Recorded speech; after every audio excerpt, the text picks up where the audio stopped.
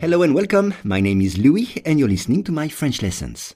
For each lesson, the text in French and the English translation are available in the description field. You can get it for free from your podcast app. And if you want to practice your spoken French, I offer one-on-one lessons via Skype. For more info, please contact me at logokala, LOGOKALA @hotmail.com. Today's lesson is homme ivre. En Australie, un homme en état d'ébriété a survécu aux morsures d'un énorme crocodile d'eau de mer, après avoir sauté dans son enclos et essayé de le monter. Once again, en Australie, un homme en état d'ébriété a survécu aux morsures d'un énorme crocodile d'eau de mer, après avoir sauté dans son enclos et essayé de le monter. On commence avec un homme en état d'ébriété. Être en état d'ébriété. Regardez bien l'orthographe dans le texte. Être en état d'ébriété, c'est avoir trop bu d'alcool. C'est être drunk en anglais. C'est ça, être en état d'ébriété.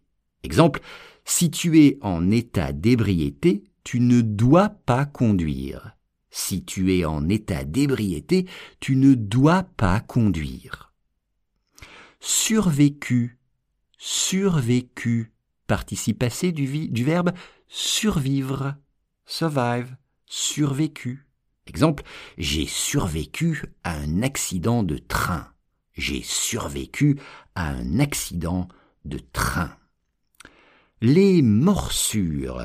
Une morsure, c'est quand un animal vous mord avec sa bouche et met ses dents dans votre corps. C'est ça, la morsure.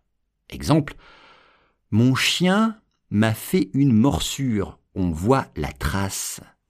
J'ai la trace donc de la morsure de mon chien. J'ai la trace de la morsure de mon chien. Énorme, énorme, huge, géant, énorme, crocodile, d'eau de mer. Alors là, l'eau, c'est water, vous le savez, l'eau de mer, la mer, the sea. Donc, l'eau de mer, c'est salt water en anglais. L'eau de mer. Exemple, on ne peut pas boire l'eau de mer. On ne peut pas boire l'eau de mer. Sauter, sauter, c'est to jump, sauter. Exemple, j'ai sauté par-dessus la route. J'ai sauté par-dessus la route. Ou bien, un kangourou a sauté au-dessus de la barrière. Un kangourou a sauté par-dessus ou au-dessus de la barrière. Son enclos, un enclos, OS à la fin, enclosure en anglais, un enclos.